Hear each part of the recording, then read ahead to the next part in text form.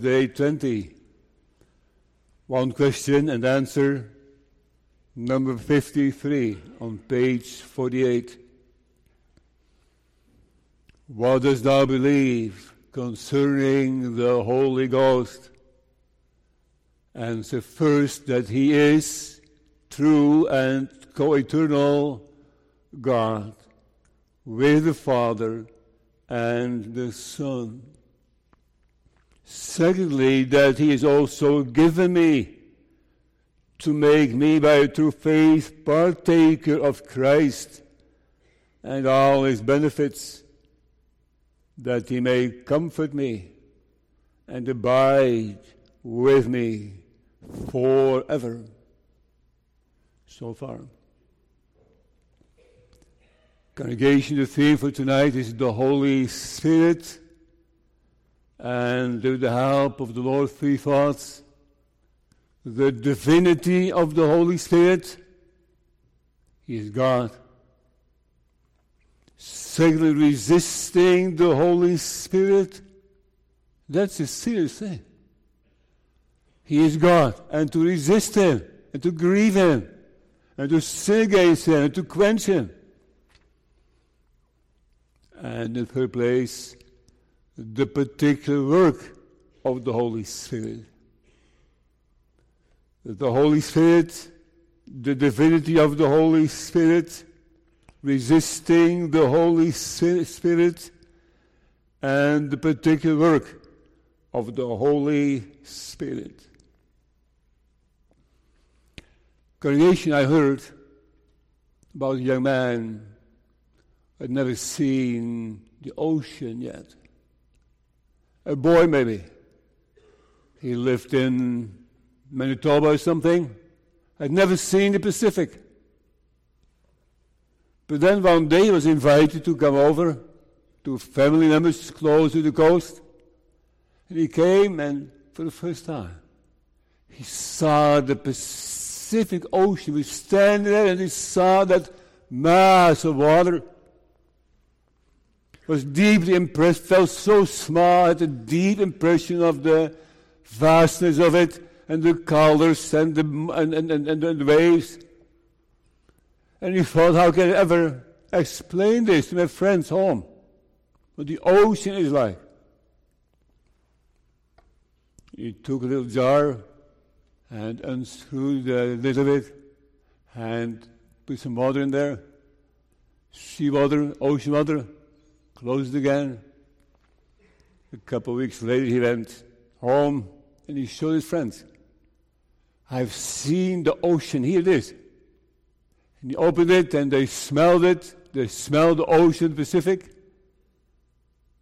But his friends did not get a real impression of the ocean, did they? He showed them something. He took something of the ocean along. But he could not bring it over. He could not bring them there. You have to see that yourself. And even if you see it yourself, you can still not absorb it. How true is that also for knowing God?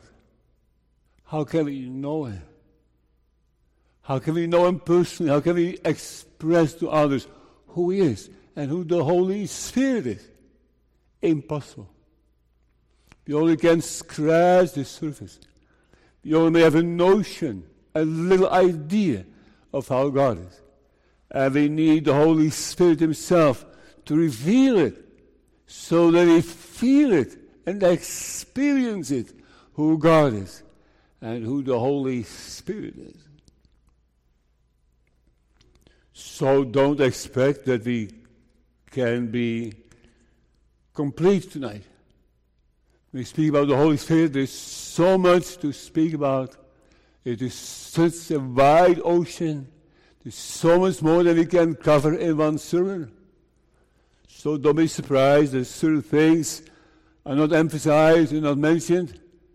We have chosen some pieces to be on the table, to be preached, and others are not yet, or coming all the time. So we read in Exodus 15, "Who is like unto thee, O Lord? Among the gods, who is like thee, glorious in holiness, fearful in praises, doing wonders?" That's ah. May the Lord give ah tonight. See, I've smelled something. I've heard something. I've seen something. It's a little bit of God and of the Holy Spirit. The Holy Spirit is the third person in the Trinity. He is not the one who took upon himself the human nature. He is not the one who was crucified on the cross. He did not rise from the dead. He went out of the Father and the Son. He is the third one in the Holy Trinity. We better respect him and honor the Lord, that he is triune. And the Holy Spirit is not just energy, not a power, not an it. It is a he. He, the Holy Spirit, he is a person who can speak and do things, and a person to get to know. He's a person. That's important. So the Holy Spirit is like God Almighty. An almighty Holy Spirit. He can do anything. He can save people. He can make people better who have physical illnesses. But he also can save people to the uttermost. He is omnipresent. He cannot be excluded. He is eternal, from eternity to eternity. He is infinite. He is just. He is good. He is patient, yet righteous. And the Holy Spirit participated already in the creation of the universe from the very beginning. In the beginning, God created the heaven and the earth. And the earth was without form and void, and darkness was upon the face of the deep. And the Spirit of God moved upon the face of the waters. Moved, hovered. The Holy Spirit was involved in creation. By the Spirit of his mouth, all things were created. The same Spirit was involved in the pregnancy of Mary. Because the Holy Spirit overshadowed her, whatever that means. And she became the mother of the Lord Jesus Christ. And when the Lord Jesus was baptized, the dove came down upon his head, indicating the Holy Spirit anointing the Lord Jesus Christ and giving him the ability. Of course, he had the ability, but also in his human nature, to do the work. He is divine. He is God. He is also able to resurrect. Ezekiel 37. Ye shall know that I am the Lord when I have opened your graves, O my people, and brought you up out of your graves, and shall put my Spirit in you, and you shall live. So the Lord gives us all the Spirit in the heart of his people to make them alive, and they're temples of the Holy Ghost. What a beloved Spirit. The Holy Spirit, the holy wind, it says, the holy breath, the holy air, the Holy One of Israel. It's remarkable that this Holy Spirit is also called in the New Testament something else. He's also called the Comforter. No, you're not there yet. But let me explain. The Comforter is actually in Greek parakletos. We have talked about that before. And parakletos can be translated as being called to come alongside, or it can mean to comfort, as I just said. It can mean to advocate, to counsel, to help, to someone who is assisting. And the Holy Spirit is typically someone to assist and to help, because without Him we can do nothing. The Holy Spirit is a helper in many ways. Not help in the sense that we do a part and the Lord is doing the rest. No, He is help in the sense that He is working in the hearts of people and that He is doing everything. Oh, we need Him. We need Him because we are helpless. We need Him because we are incapable. We need Him because we are dead in sins by nature. We need Him because we are vulnerable and incapable and ignorant. So we appreciate the doctrine of the fact that there is a Holy Spirit. We read in the Songs 4:16, "Awake, O north wind, and come thou south, blow upon my garden, that thy spices thereof may flow out. Let my beloved come into his garden and eat his pleasant fruits." See? Pray for that Holy Spirit. Pray that those Spirit may come in people and follow people and be upon people and be connected to people. We need Him. Without Him, there's nothing we can do. The Holy Spirit is alive. He is the helper, like we read in Ebenezer. Ebenezer meaning the stone of help. So far, thus far, the Lord has helped. In that sense, the Holy Spirit is the helper. And He draws people out of the darkness. And He comes alongside when there is turmoil and doubts and questions and confusion. And He comforts and He is lifting up the souls. And He is speaking softly and kindly to His people.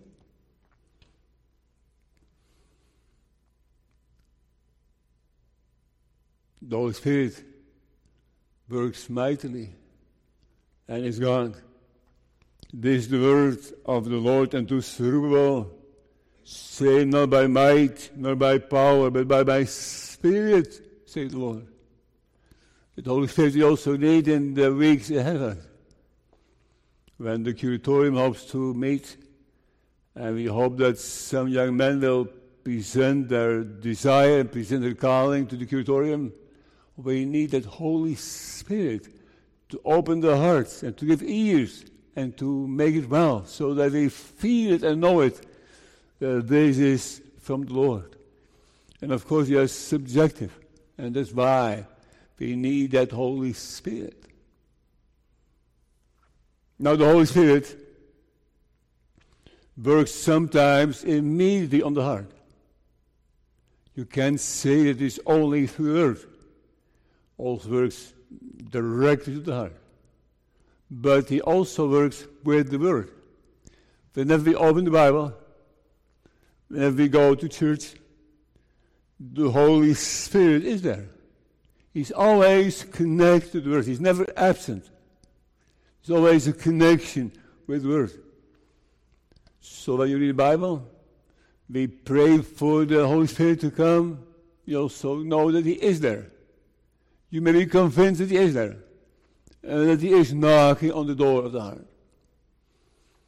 The divinity. But dost thou believe concerning the Holy Ghost? First, that He is true and co-eternal God with the Father and the Son. Do you? Do you believe that? Do you believe there's a Father and the Son and the Holy Spirit? Was poured out on the day of Pentecost and is still working in the time we live in, the time of the Holy Spirit, the time from the coming of Christ to the second coming is the time of the Holy Spirit. the time of missions, He's here. And He continues with working and saving a people for Himself. The divinity of the Holy Spirit. Let's go to the second thought. Resisting the Holy Spirit. You remember Stephen, don't you? Stoned. They were gnashing their teeth. They're so mad. First sermon I ever preached in Chilliwack as a student, as a minister in Holland. They were so mad at him. They were throwing stones, and he spoke to him. And he said very honestly to them, "Ye stiff-necked and uncircumcised in heart and ears, ye do always resist the Holy Ghost, as your fathers did, so do ye." Let me unpack that. Stiff-necked. So not being able everything to bow, but to keep your back and your head straight. When the Lord preach the word, when you hear the gospel, to maintain yourself, to not bow, to not surrender, to not lay in the dust, but be stiff-necked. That's what He said. Ye stiff-necked and uncircumcised in heart. They were circumcised in the flesh, physically, but they were uncircumcised in their heart. They had no fear of God.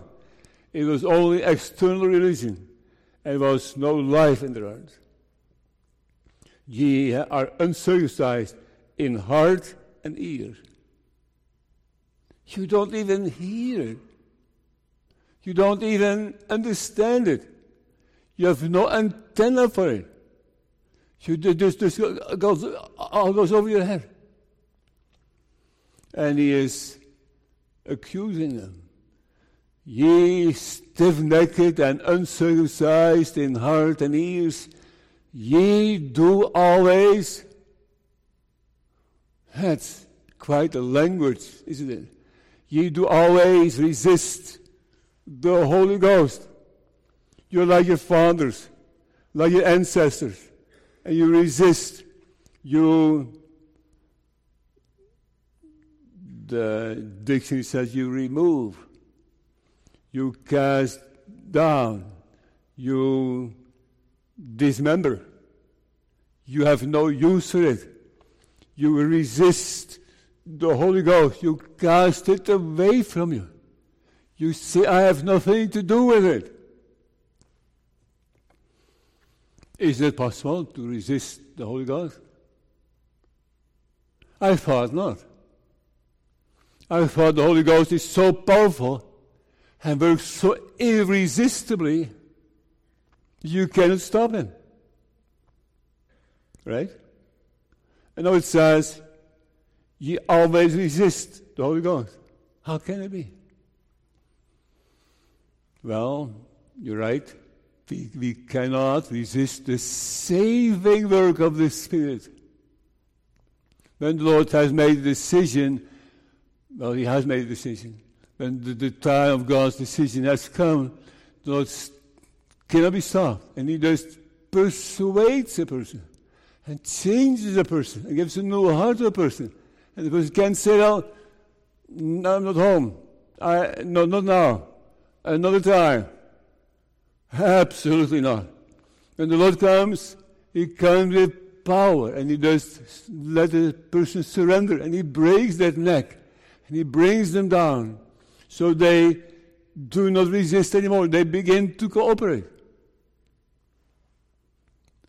By nature, we don't do that. By nature, we don't do that. By nature, we resist the Holy Ghost. He is God. He is good. He's omnipotent. But we resist the common work of the Holy Spirit. The saving work of Him and common work.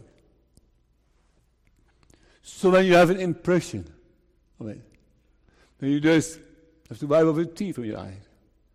When you feel something of the word. When you feel the Lord knocking on the door. Open unto me. Open unto me. I'm at the door and I knock. And you just feel the Lord so close.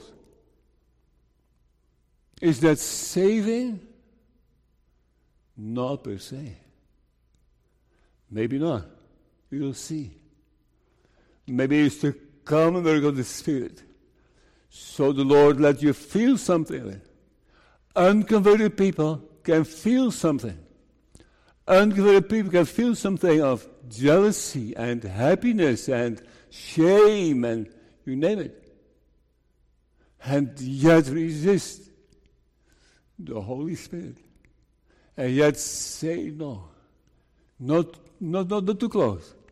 So we may enjoy the sermon, we may enjoy being a church member, we may enjoy reading the Bible, but not to choose for Him. As the Lord said, choose ye today whom you are still halting between two opinions. And not an undivided choice for the Lord. So we cry and we are happy and we have impressions, but we resist the Holy Spirit.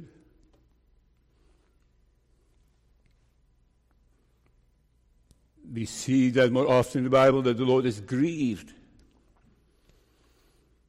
Genesis 6, verse 6.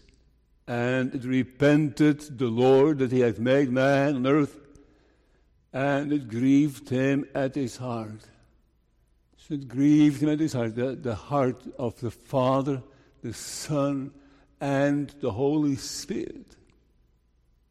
And it can go on for years. How old are you? 40? 40 years long was I grieved with this generation.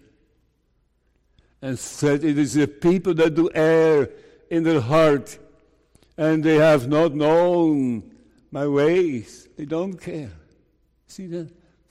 40 years in the wilderness, in the desert. And 40 years sinning.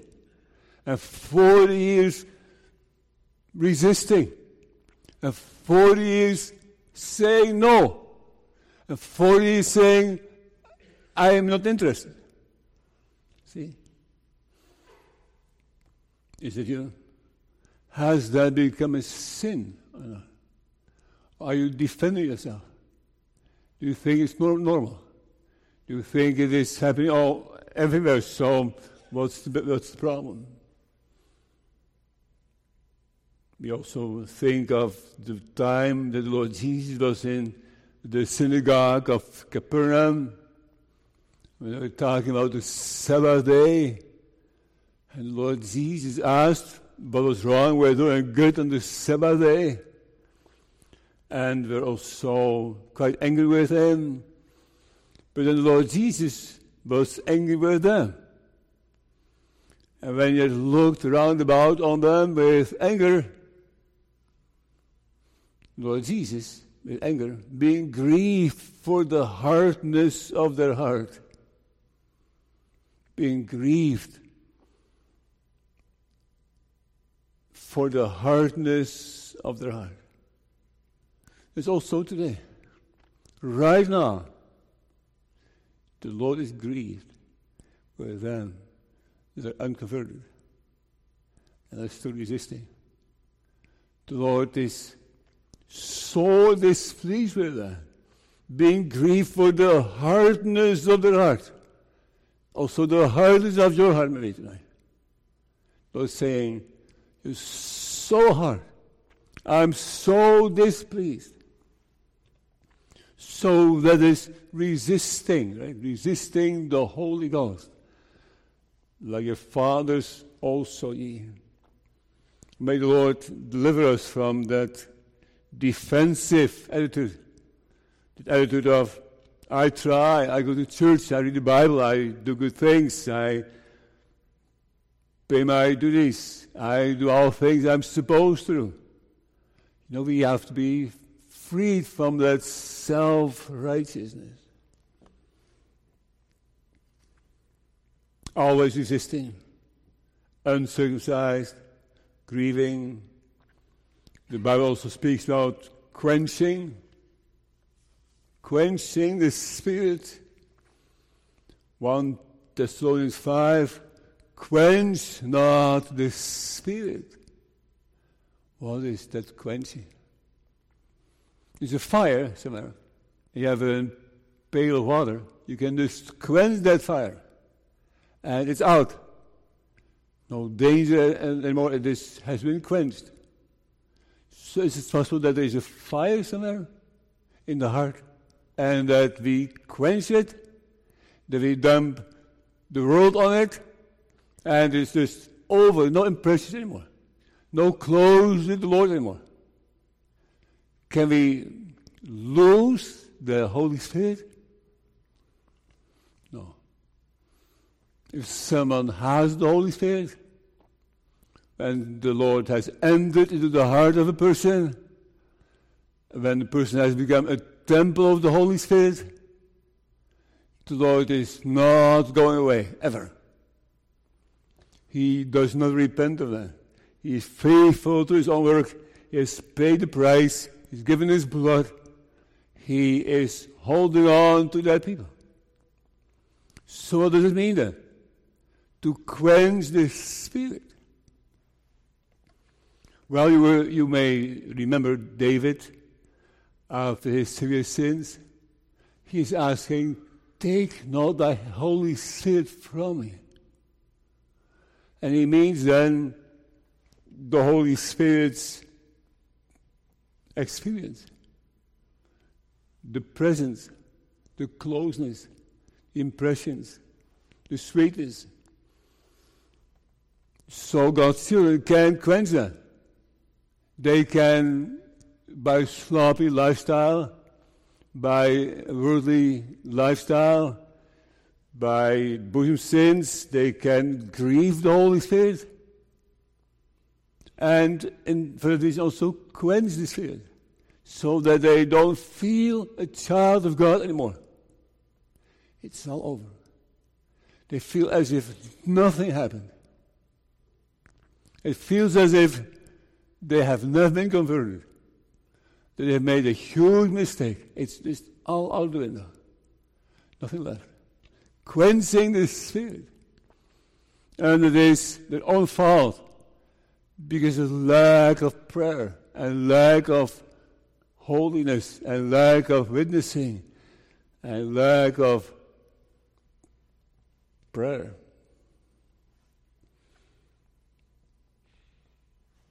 Resisting the Holy Spirit, grieving the Spirit, quenching the Spirit. One more. To sin against the Spirit. That is a very serious point. The Bible speaks about that when people sin against the Spirit, then they are lost forever.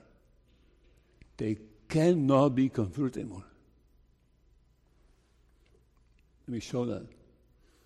Matthew 12. Therefore I say unto you, all manner of sin, and blasphemy shall be forgiven unto men. But the blasphemy against the Holy Ghost shall not be forgiven unto men. And whosoever speaketh a word against the Son of Man, the Lord Jesus, it shall be forgiven him.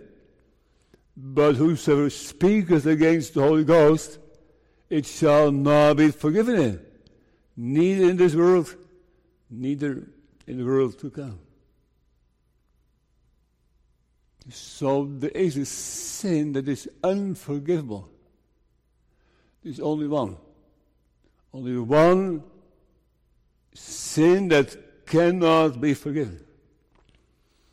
And it is not that you just are confused. It's not that you just don't know any better. But it is that you exactly know what it's about. And you ridicule it. And you have no use for it. And you just blaspheme the Holy Spirit. sin against the Holy Spirit is never just ignorance. It is straight hostility against the God who has revealed himself, in a sense.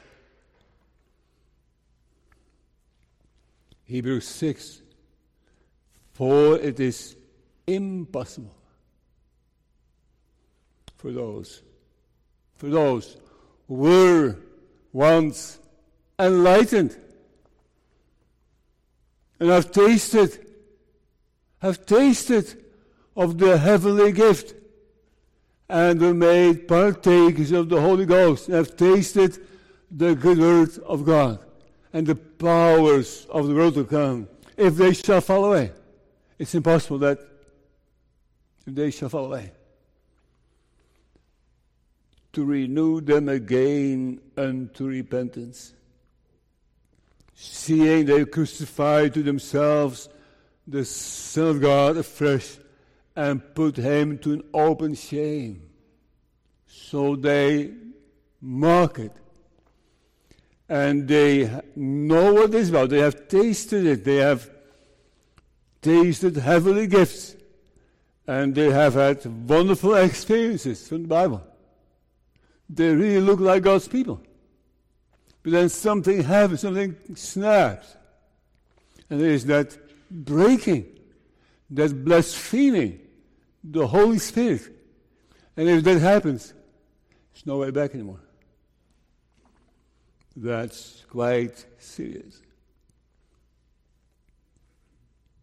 The Apostle Paul writes about it, I think, in 1 Timothy 1. He is speaking about himself there. Do you think the Apostle Paul had sinned against the Holy Spirit? Did he know what he was doing? Did he persecute the church? Yes. Did he know what he was doing? No. He did not know what he was doing. If he would have known, it would have been a different story. 1 Timothy 1.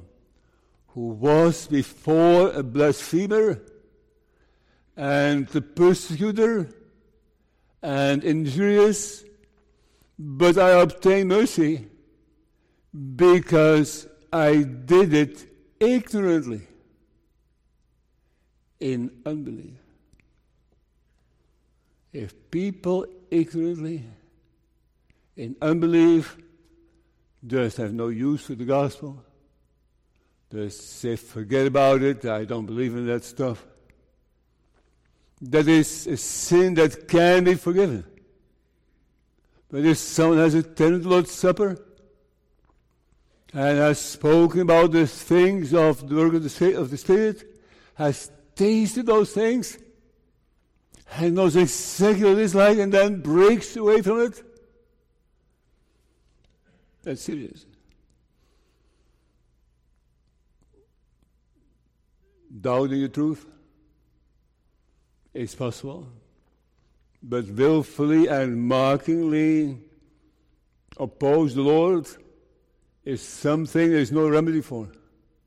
So we need to be careful. We need to warn each other.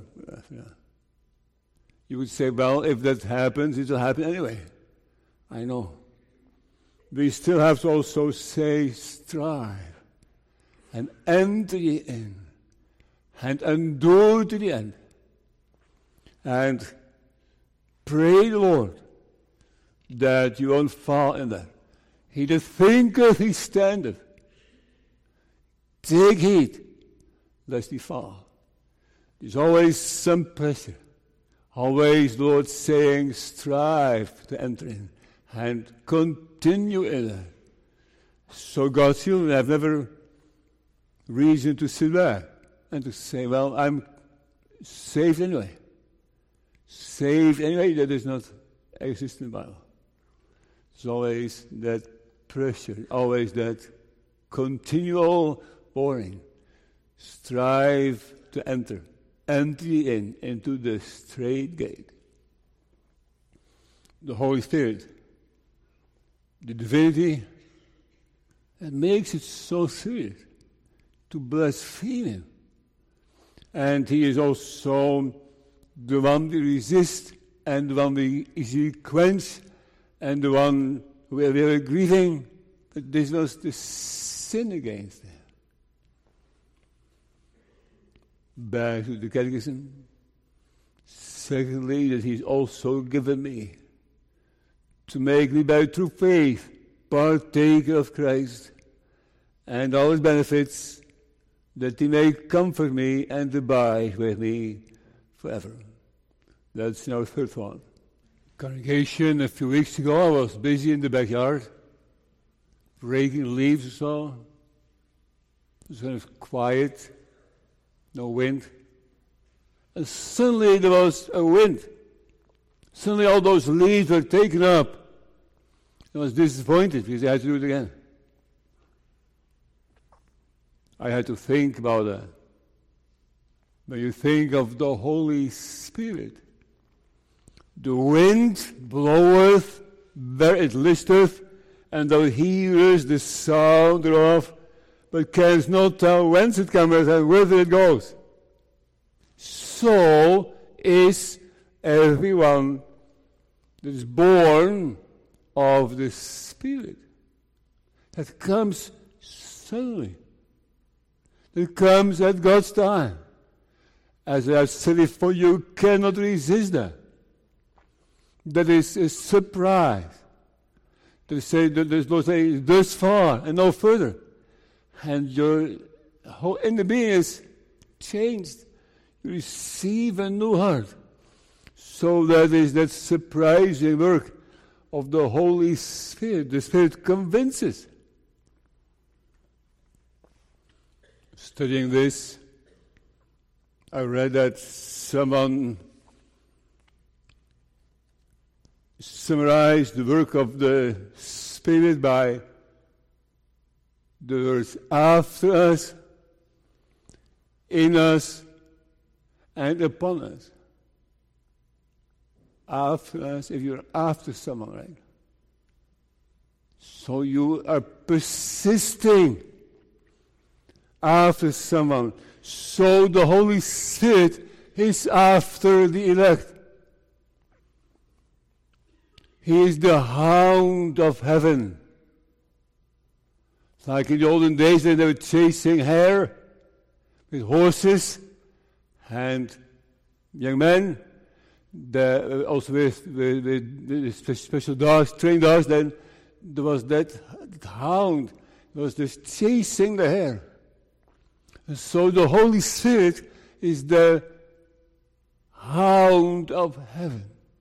He pursues, he follows, he's after the elect. And he catches them at his time. Do you know what I'm talking about? And when he is come, he will reprove the world of sin and of righteousness and of judgment.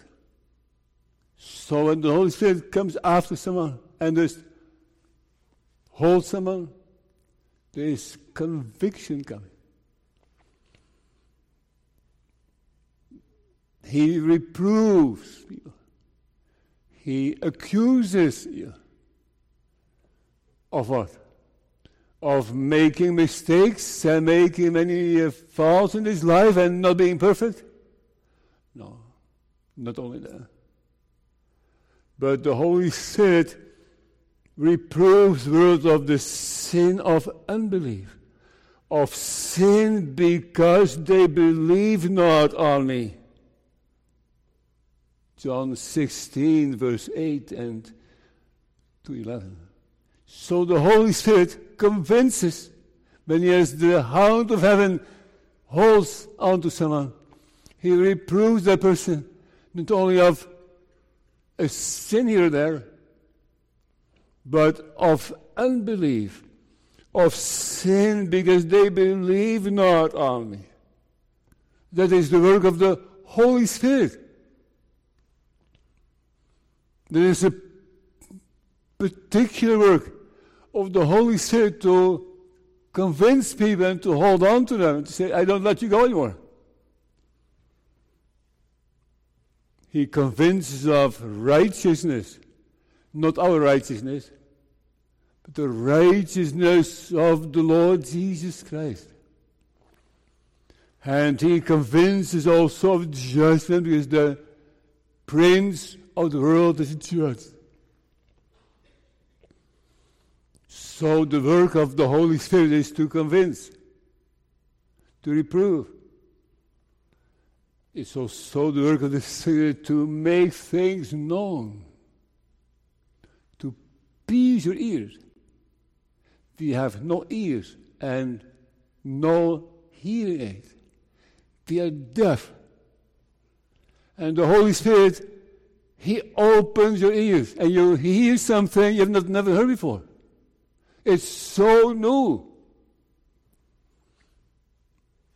It's the Spirit of truth. Howbeit, John 16:13, howbeit when He, the Spirit of truth, is come, He will guide you into all truth. For He shall not speak of Himself, but whatsoever He shall hear, that shall He speak, and He will show you things to come. So the Holy Spirit pierces the ears. You hear things you haven't heard before. You hear the truth. And He guides you in the truth. He shall not speak of Himself. The Holy Spirit doesn't like to talk about Himself. The Holy Spirit likes to talk about the Son of God. He likes to talk about Jesus. That is His particular work. For He shall not speak of Himself, but whatever He shall hear. He glorifies the Son. Or also John 16. He shall glorify me. For He shall receive of mine, and shall show it unto you. The Holy Spirit takes things out of Christ, and He says to God's people, see, look at it. This is what you need to hear. So the Holy Spirit glorifies Christ, makes Christ known. Again, He shall glorify me, for He shall receive of mine, and shall show it unto you. All things that the Father has are mine.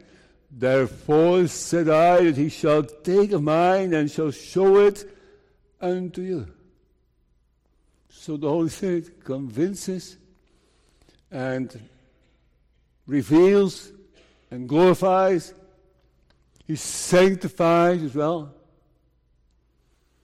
Elect, the Apostle Peter says, the elect according to the foreknowledge of God the Father, through the sanctification of the Spirit. The sanctification of the Spirit. The Spirit doesn't only bring to Christ and makes Him known and takes out of Him and glorifies Christ. He also sanctifies people. He gives them a desire for holiness, and they begin to fight the good fight of faith. The Holy Spirit motivates. The Lord Jesus breathed on them, right?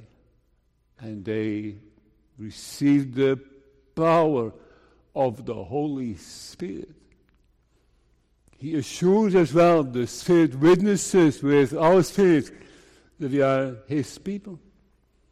But let me give you some more details on prayer. The Holy Spirit teaches people how to pray. Not only exactly what to say, how that feels, to just make them genuine and make them real, so that they have a real contact with heaven, and that the prayer goes to the ceiling, to God. It doesn't bounce off, it just goes through. But ye, beloved, building up yourselves on your most holy faith, praying in the Holy Ghost. Praying in the Holy Ghost. Have you ever prayed in the Holy Ghost? Had something you feel, you know, that is a prayer you get. You know, something that you fabricate yourself and do your best to pray a good prayer. No, you receive it.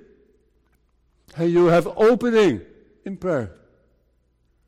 And there is a prayer that is called the prayer in the Holy Ghost.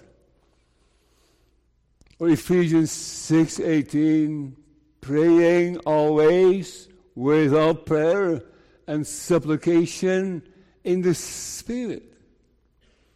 Or Romans 8, I like Romans 8. Likewise, the Spirit also helpeth. See, he's a helper. The Holy Spirit helpeth our infirmities, for we know not what we should pray for as we ought.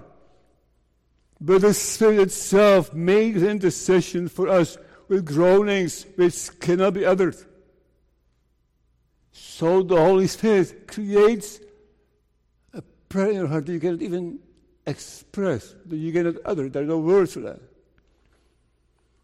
He helpeth our infirmities, for we know not what we should pray for as we ought, but the Spirit itself makes intercession for us with groanings which cannot be uttered.